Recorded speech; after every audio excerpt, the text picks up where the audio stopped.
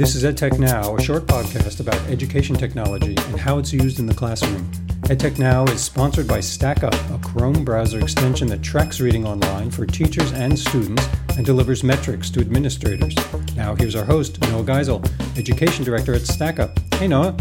Hey, Lee. Great to be with you, and great to be with our guest today, Angela Myers. She has been creating and leading change in education enterprise for 31 years, teaching every level of school from grade school to graduate school and consulting with companies around the world. Angela, welcome to the podcast. Well, thank you. I am so honored to be here. Thank you so much for having me. I'm very excited. Absolutely. Me too. It's always a real treat for us to sit down with EDU heroes of our own and pick your brain. You know, when I first got introduced to you, it was around the hashtag YouMatter, and that has exploded from an idea to a mantra to really a full-blown movement. What have been some of the surprises along the way that you think could be lessons for others who know that they matter and decide to launch something ambitious of their own? That is a great question. It has been 4 years, if you can believe it, and we've been tracking the hashtag for 4 years, and as of about 8 months ago, is over 8.5 million shares of the message of mattering, over 95% attributed to the movement. And it is something that I woke up one day and my life changed. It wasn't just like, here's a speech, because I've been living the message of mattering my whole life. I mean, I started my career with 5-year-olds. Like, you can't matter more than being present for 5-year-olds. So it wasn't actually until I left them that I recognized that we have a mattering gap, not just in school, but in our world.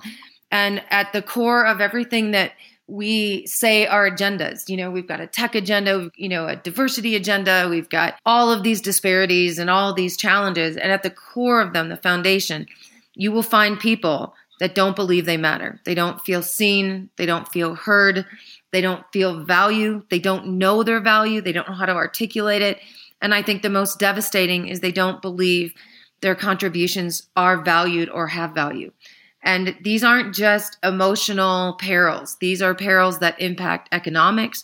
They impact productivity. They impact innovation. But most importantly, they impact our potential to have hope. And futures are built on hope and possibilities. And when we lose hope, we lose everything. And so I think the biggest, most fundamental lesson for me was that this is not just a message for the downtrodden. This isn't just a message for people that are on the surface level in a hopeless situation.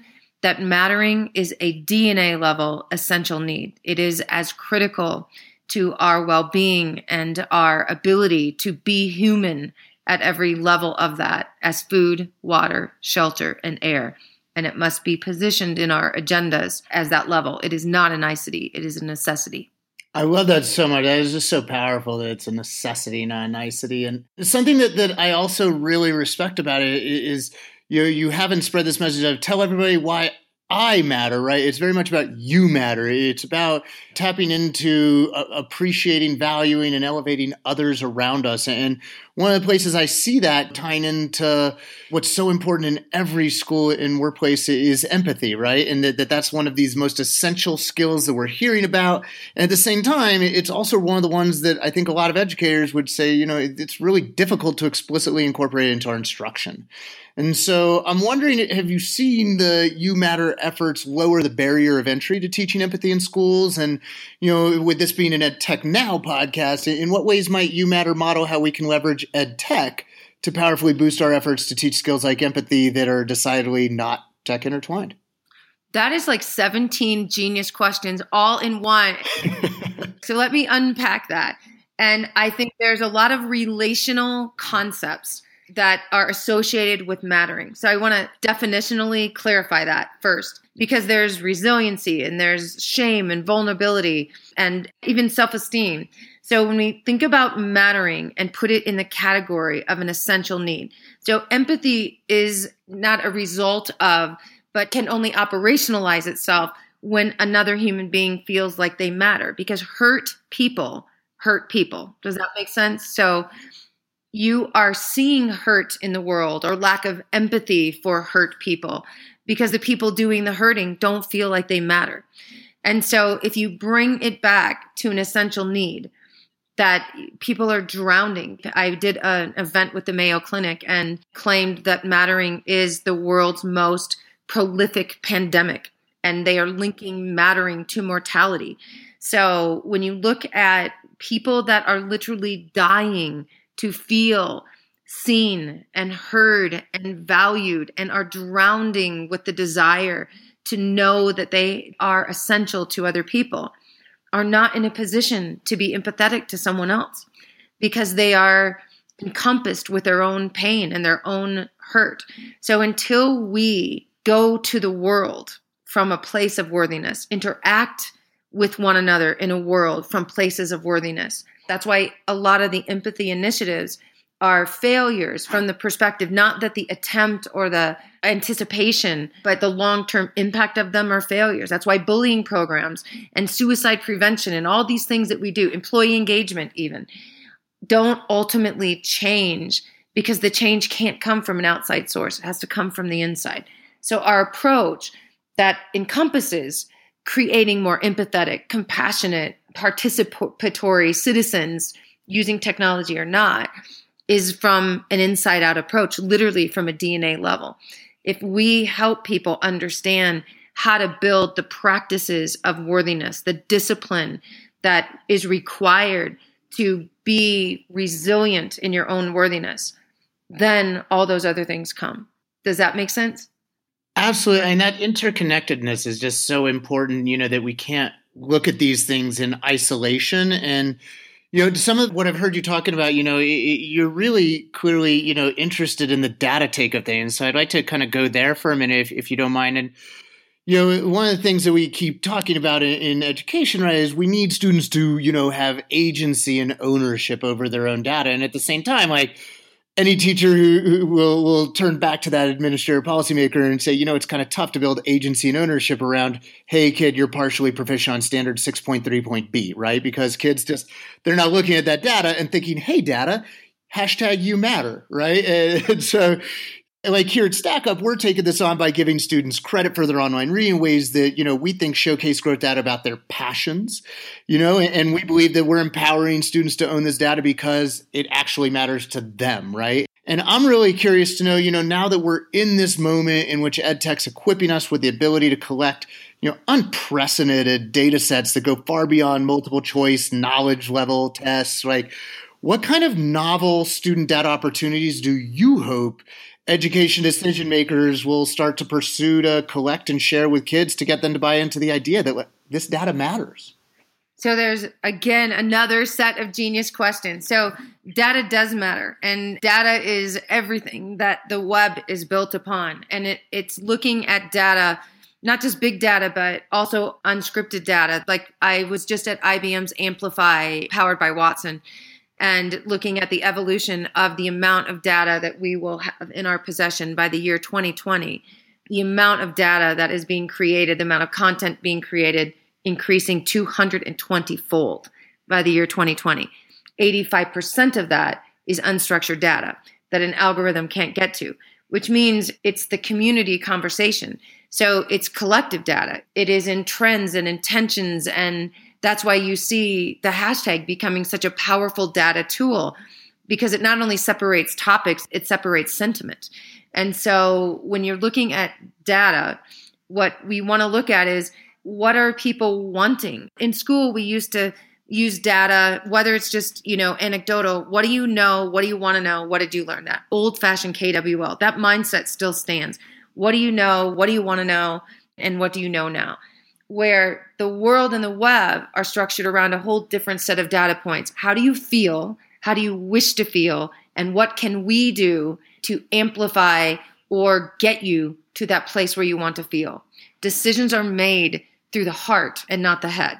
And so if we do not understand how emotion plays in this and how an individual's deepest DNA level desire is to feel essential to another person, is to feel that they have value, that they are significant to something and someone, it is the number one thing we should be collecting data on, which has prompted a team that I'm working with at the University of Denver and at Georgia Tech University And we are in the process as we speak of developing the first ever algorithm around mattering, around those core concepts and essential needs of how human beings find value, build value, and see themselves as valuable.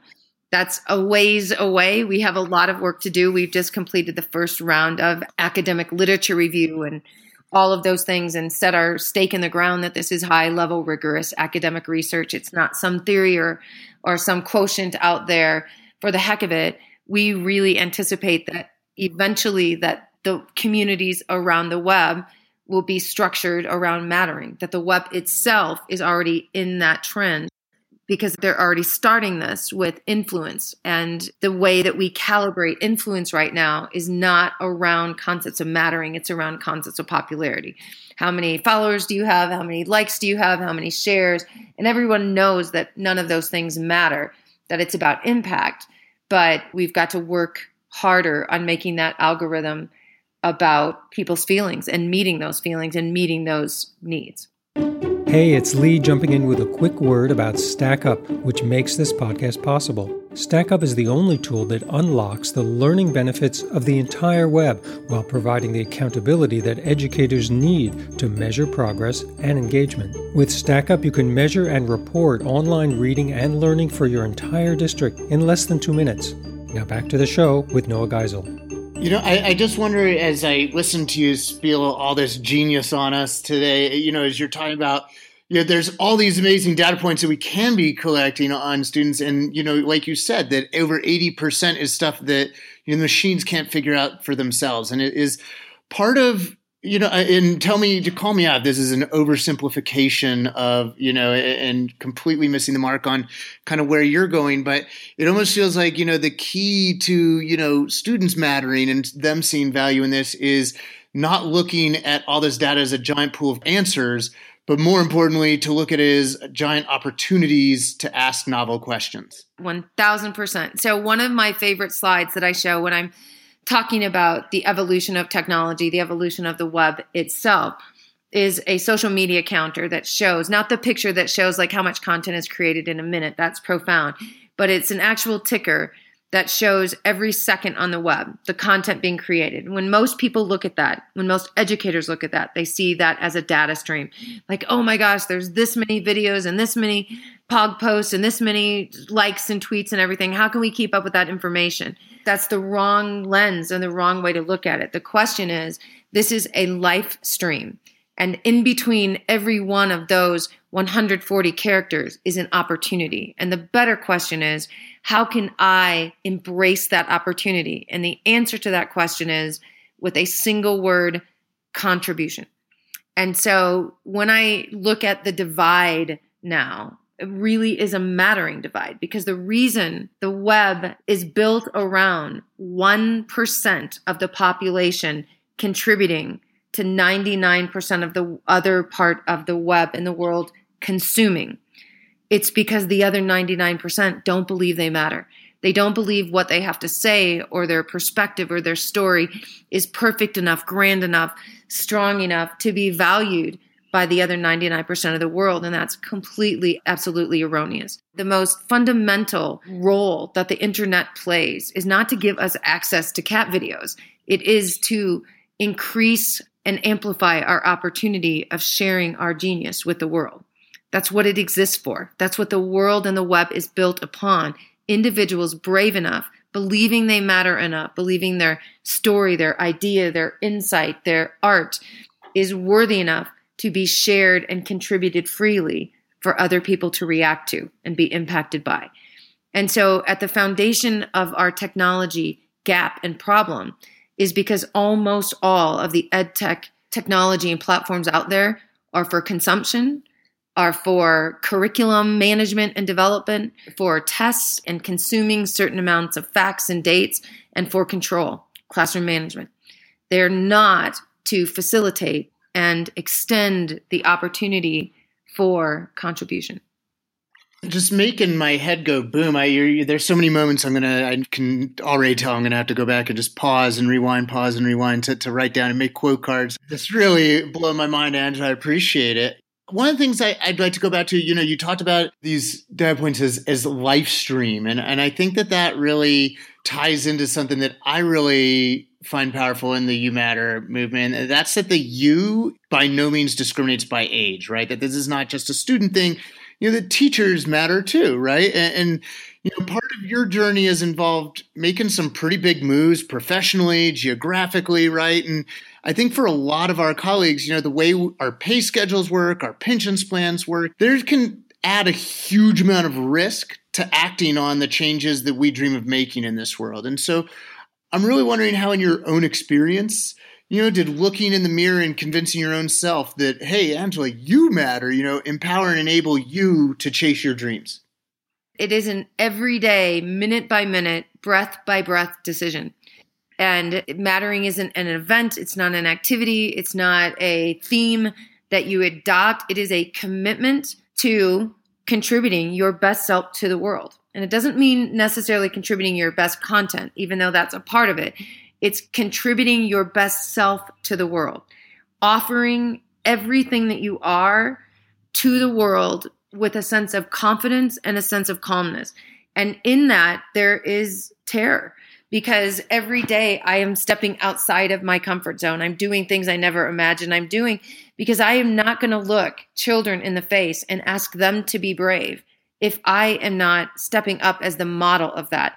I do not proclaim to be right. I do not proclaim to have all the answers, but what you get with me is what you see. I am living my truth. I am living and sharing from literally the bottom of my heart what I believe about the potential of the people that I'm surrounded with, about not just individual potential, but collective potential. And the greatest thing that we are in danger of for any individual or organization is the feeling that we don't matter. It halts us from every possibility and every opportunity.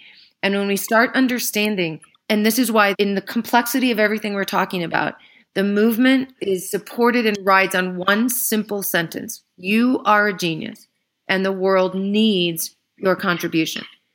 That's all within your control. You define what part of you, which is why I love the app you were talking about, because you have to commit to a discovery of what your one unique gift is, or the multitude of gifts are that you have that you will commit to for other people and for yourself. And you define what your contribution is. Your contribution might be showing up to the world and smiling for somebody on a day that no one smiled for them. You don't have to create a hospital in a third world country and save orphans. You showing up your full self is the best gift you give to the world. And third, you define what your world is. Your world might be your neighbor. It might be the kid sitting next to you. It might be the teacher in the hallway that you pass, or it might be the world. So all of this is within our control, and all of this is within our reach. And I think we give up our greatest power and the greatest power of the web, which is the invitation to share who we are fully and fiercely with each other every single day. And instead, we choose not to. We have this power in our hands, and we choose not to. And we hide, and we hold in, and we run away because we're scared that what we give to the world is not enough. And we need to stop that, because we're not going to be able to teach. We cannot lead. We cannot change the world from a place of unworthiness. And we cannot think that holding back is humble. That is the least humble thing that we can do. It's the most selfish thing that we do. We are not serving anyone by playing small. Everybody who's listening, I love that so much. I hope they all do too. Look yourself in the mirror, give yourself permission to believe that you and this idea you have to change the world matter. And then, like Angela said, it's not a momentary thing. It is a lifestyle thing. Keep your foot on the gas and go for it. Change the world. I know I'm feeling inspired. I hope all the listeners are. Angela, thank you so much for joining us. You can follow her on Twitter at Angela, Maiers.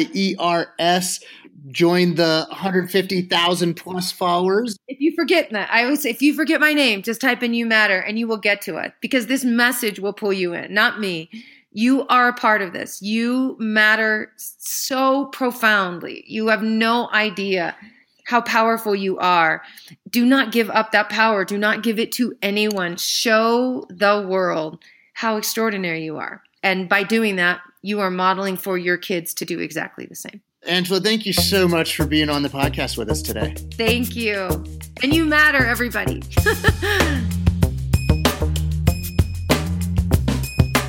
Thanks to StackUp for making EdTech Now possible.